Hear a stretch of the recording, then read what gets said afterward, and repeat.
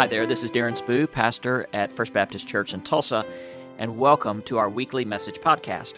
We would invite you to join us in person Sunday morning at 8:30 and 11 o'clock in downtown Tulsa, or check out our webpage at tulsafbc.org. God bless you, and have a great week.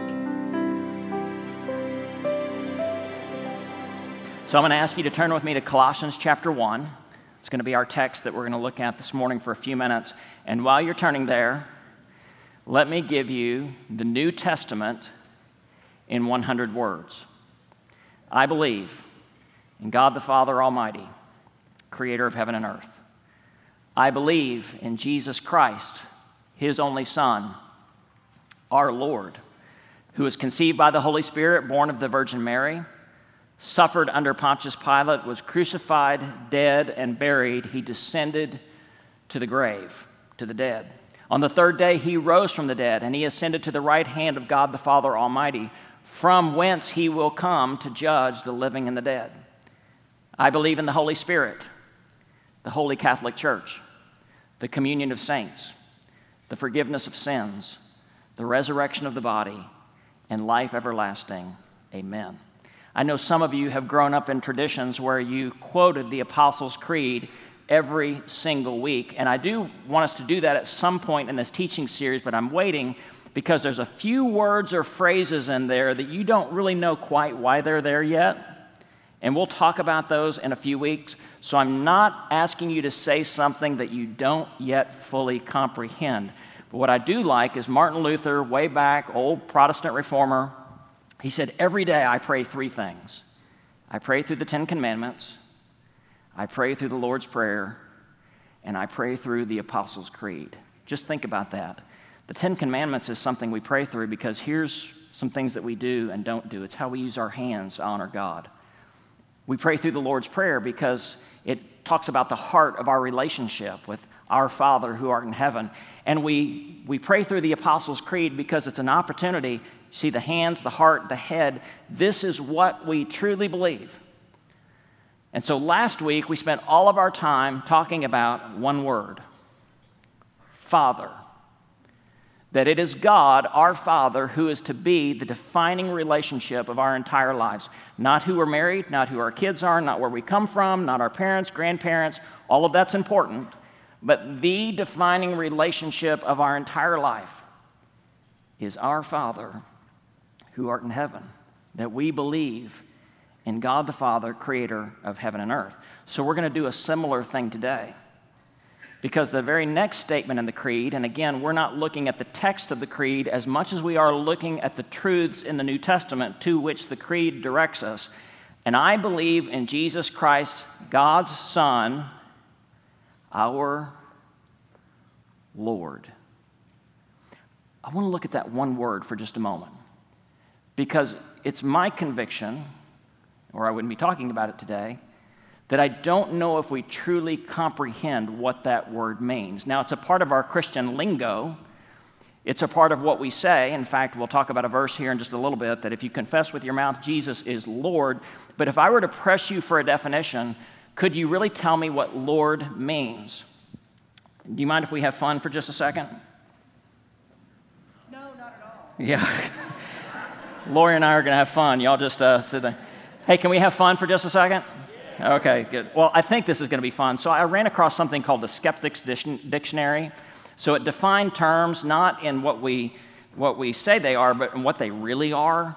Okay, it kind of gets down to here's a different way of looking at the world. So what is a coat?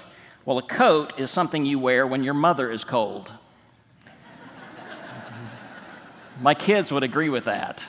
They're like, put on your coat. Mom, I'm not cold. I am, so put on a coat. All right. A paper clip. I like this one for those of you who like psychology. A paper clip is a staple for people with commitment issues. That's pretty good, isn't it? I feel like I'm doing a little stand-up routine here today. Here we go. You'll like this if you have a sibling. A sibling is someone to whom you will donate a kidney, but you won't lend your charger to. Okay?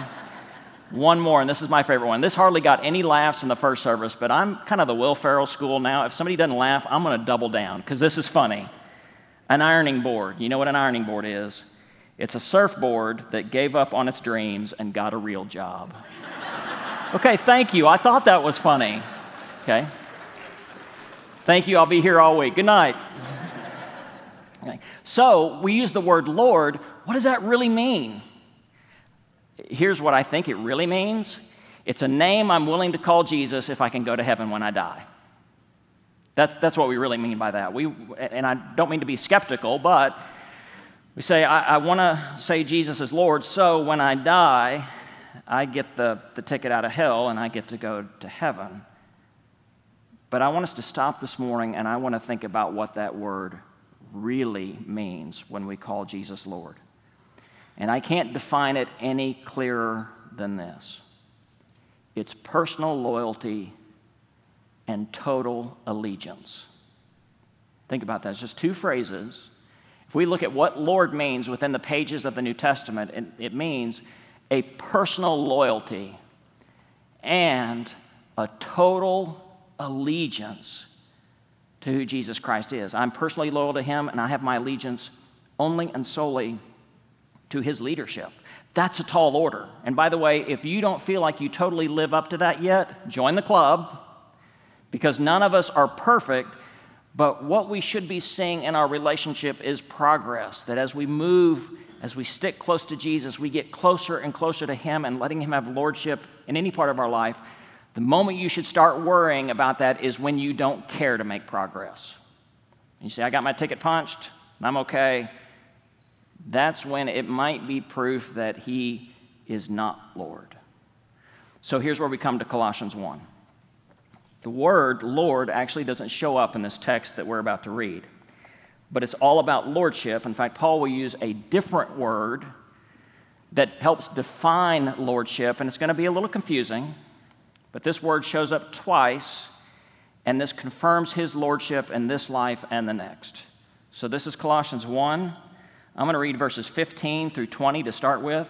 In these 6 verses, there are 15 statements about who Jesus is. 15 statements. This is worth memorizing. This is worth praying through. The Son is the image of the invisible God. Let me stop there for just a second. I intended to read the whole thing, but let me stop.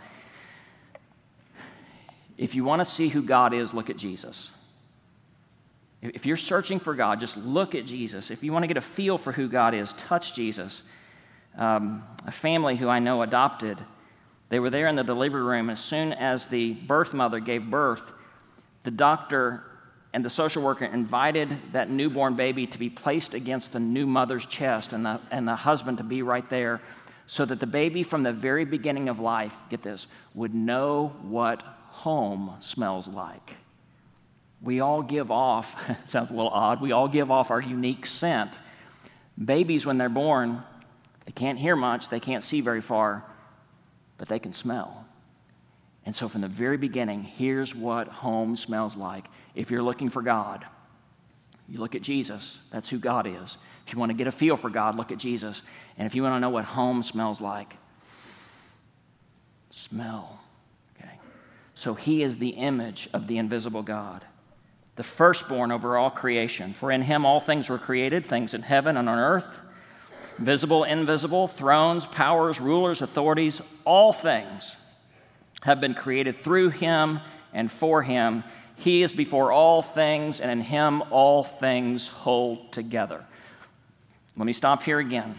The word I want you to notice is in verse 15. He is the firstborn over all creation.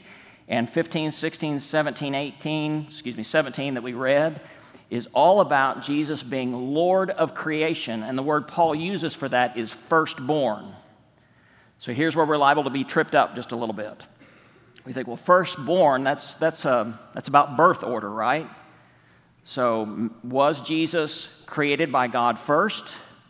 He's a creation of God, and then God created everything that we see. Is that what that means? Because I thought Jesus was eternal, and he is.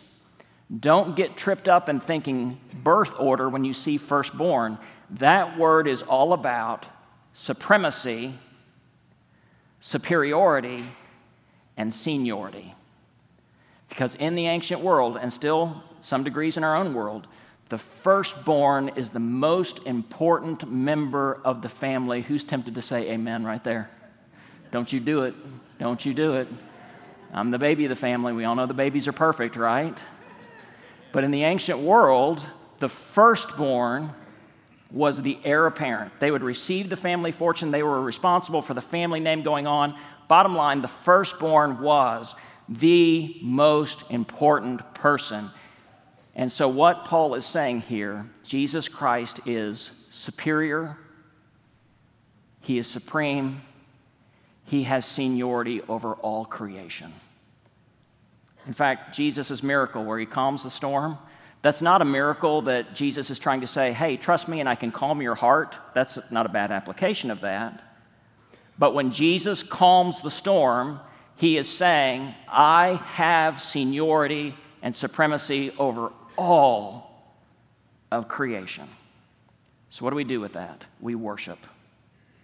We worship Jesus Christ, who is firstborn, who is Lord of all creation, who is worthy of our personal loyalty and total allegiance.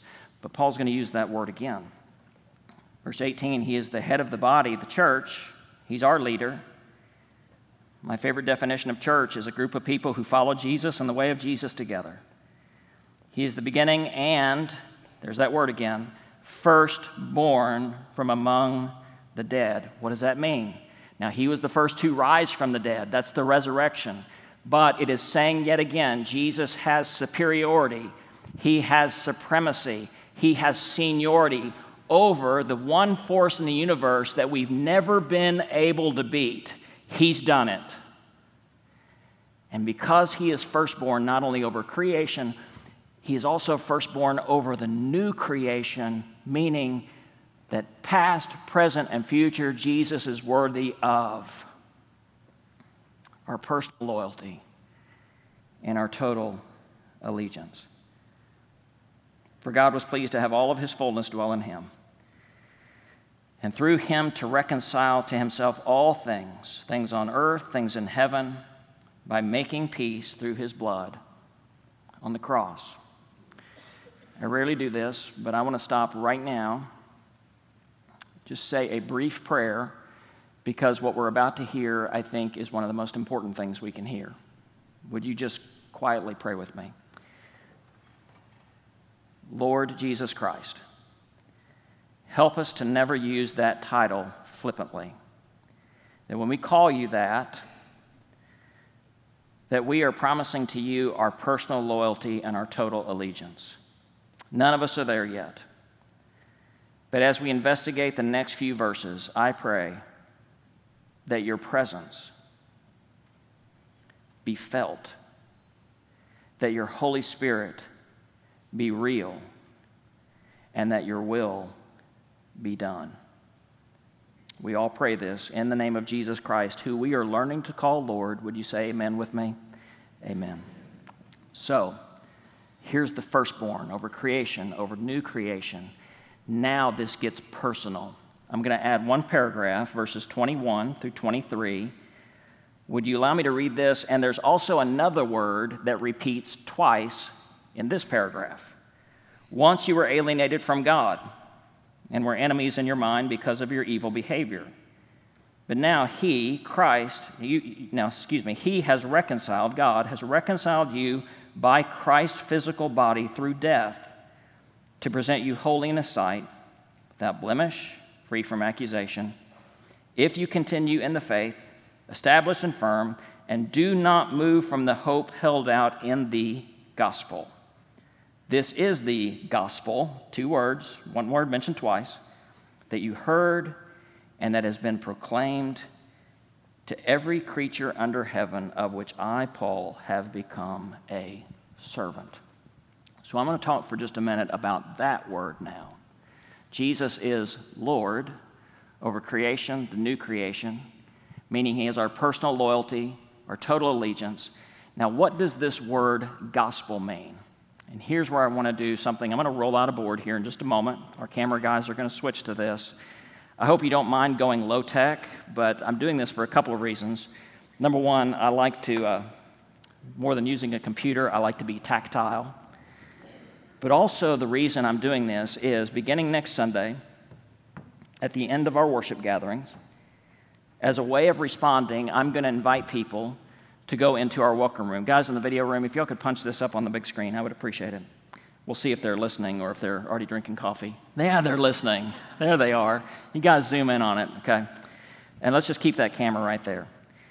Another reason that I want to talk the way I'm about to with this board, and I don't think I've ever done this on a Sunday morning, is beginning next week, our response time, we're going to be inviting people to come into the welcome room. To say, if you're here for the first time, if you have some questions spiritually, if you're ready to make a decision, join me for no more than 10 minutes in the welcome room. And in that time, I will share every week the gospel. So part of this is I want you to know what's going to be happening in that room. I also want you to know that as you have guests and visitors sitting around you, this is an opportunity for you to say, hey, you're new. If you want to go in the welcome room with me, I will go with you. And I'm sharing what's going to happen because we're not going to embarrass anybody. We're not going to ask anybody to make a decision they're not ready to make. We're just going to say, here's what we believe about the gospel. So let me set this up just a bit. I'm very verbal. I think in terms of words. I know not everyone is that way, and some people are visual. So as I talk about these words, I'm going to draw something right here. My caution in doing that is this is not a sales pitch. I've been taught so many ways of presenting the Gospels that is just a little bit pitchy, right? I don't want to do that, but I want to be verbal and I want to be visual, all right? So when I first learned to share the gospel, I was told to lead with this question. If you were to die tonight, oh my gosh, we're having a friendly conversation and all of a sudden I'm dead, kind of morbid. And you were to stand before God, oh my goodness, I thought we were just here at Starbucks having a conversation and now I'm standing before the God of the universe and he were to ask you, well now there's a pop quiz on top of this, this is getting scary. Why should I let you into my heaven? Not a bad question. It's thought-provoking, but it's really a lot to take in. I would prefer to ask this question. If you weren't to die tonight, how do you want to live the rest of your life? If you were not to die tonight, and chances are you will not, I'm glad about that. How do you want to live the rest of your life? So these 4 words that you see in front of you is really the story of the Bible in 4 words. You can sum it up just in these 4 movements. These 4 words are also your story as well, as far as you want to take it, okay? So a good story always begins at the beginning. We were created. Genesis 1:1. In the beginning, God created the heavens and, here it comes, the earth. Dang, I'm good. That's just good right there. Practiced all week. So that's the earth. God created, in fact, in Colossians, did I just say dang out loud in church? Colossians says he created everything visible and invisible. He created the heavens and the earth, and not only did God do that, he created me and you. There's you. You've lost weight. I've never seen you look better than right there, okay?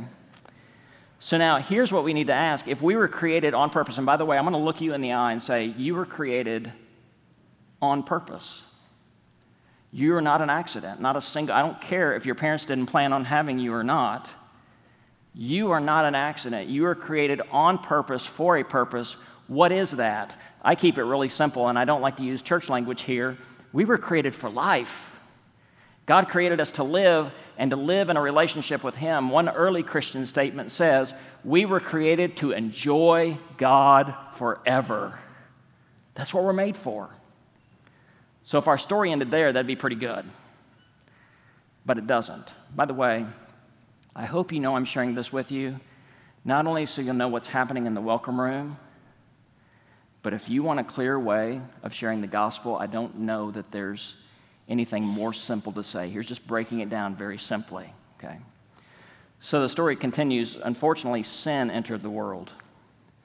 And there is more empirical evidence for sin than there is any other doctrine in Christianity. Just go into your news feed, look at your push notices. The world's a mess.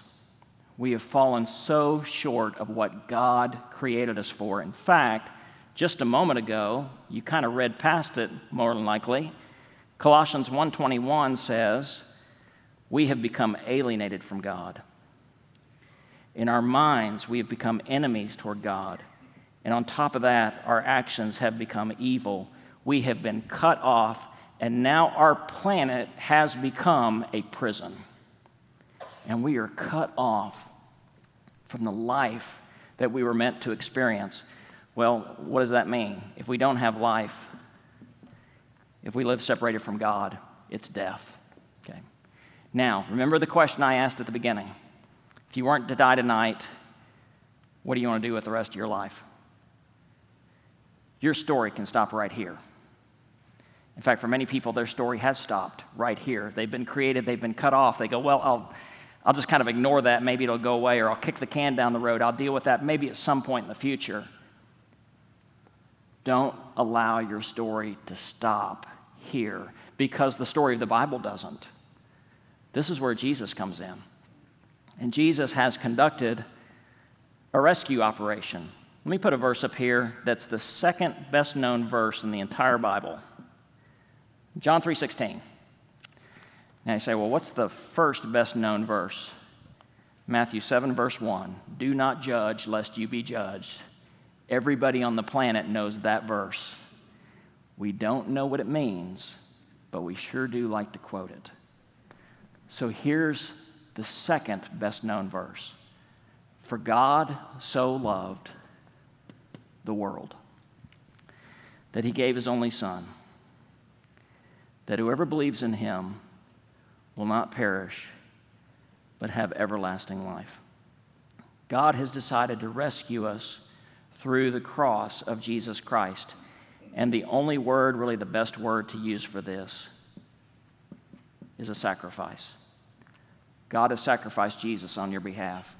I have a friend I've known about 3 years, went into his place of business this last Friday, and I asked his permission to share a story that he told me not long ago. About 20 years ago, he and his daughter were walking through Kansas City. They were walking across the crosswalk. They had the right of way. A car came that was out of control. Don't know what happened to the driver. Don't know if they had a medical event or if they were intoxicated. But this car comes barreling down the road, headed straight for his daughter. My friend, in the instinct of a parent, picked up his daughter, threw her out of the way, and took the full impact of the car. Days he was in Kansas City. Weeks he was in the hospital in Tulsa. Months it took him to recuperate. But he said this, I would do it again 100 times. He sacrificed himself. What Christ has done, he has taken our death on himself, a sacrifice, and he would have done it 100 times. That's the good news. That's the gospel. Now, again, your story can stop here. You go, yeah, I know that. But here's the deal about rescue. It's available to all, but it is not automatic. Just because Christ did, in fact, die on the cross doesn't mean that in truth it's made a difference in your life. You have to choose to be in that restored relationship with God. How in the world do you do that? So here's one more verse. Romans 10, 9 and 10. That if you confess with your mouth Jesus is Lord, there it is. That he has my personal loyalty and my total allegiance. It's not if you confess with your mouth Jesus is your Savior. If you confess with your mouth Jesus is Lord. And don't think that confessing with the mouth is lip service. Because there was a day in May 1994 where I looked at a beautiful young lady in a church and said, I do. And what I was saying is, I give you the rest of my life. So when we say Jesus is Lord, we mean that from this day forward, you have my personal loyalty, my total allegiance. If you believe in your heart, confess with your mouth, Jesus is Lord, believe in your heart that God raised him from the dead, you will be saved. You can go from here to here, to being right in the middle of a restored relationship with God. This is the gospel in the easiest terms I can put it, that we were created for life, We were cut off by death. We were rescued by a sacrifice. And we were restored. I forgot to write the word in here. We're restored for relationship, a restored relationship with God. So this word, that gospel that Paul uses, here's the best definition I can offer you. The gospel is the good news. This is the good news about what God has done through the cross of Christ to restore your relationship with Him. Can I say that again? Thank you. I think I will. It's the good news about what God has done through the cross of Jesus Christ to restore your relationship with Him. So I'll ask you one more time. If you weren't to die tonight, what do you want to do with the rest of your life? Do you want to continue to live it just as you are? Or do you want to give it away to somebody who is worth calling Lord? I believe in Jesus Christ, God's only Son, our Lord. Would you stand with me and let's pray together? Thanks so much for listening to our weekly message podcast. At the end of each worship service on Sunday morning, I offer a simple blessing, and I offer that blessing to you today. May the Lord bless you and keep you. May the Lord make His face shine upon you, and may God grant you peace, both now and forever. Amen.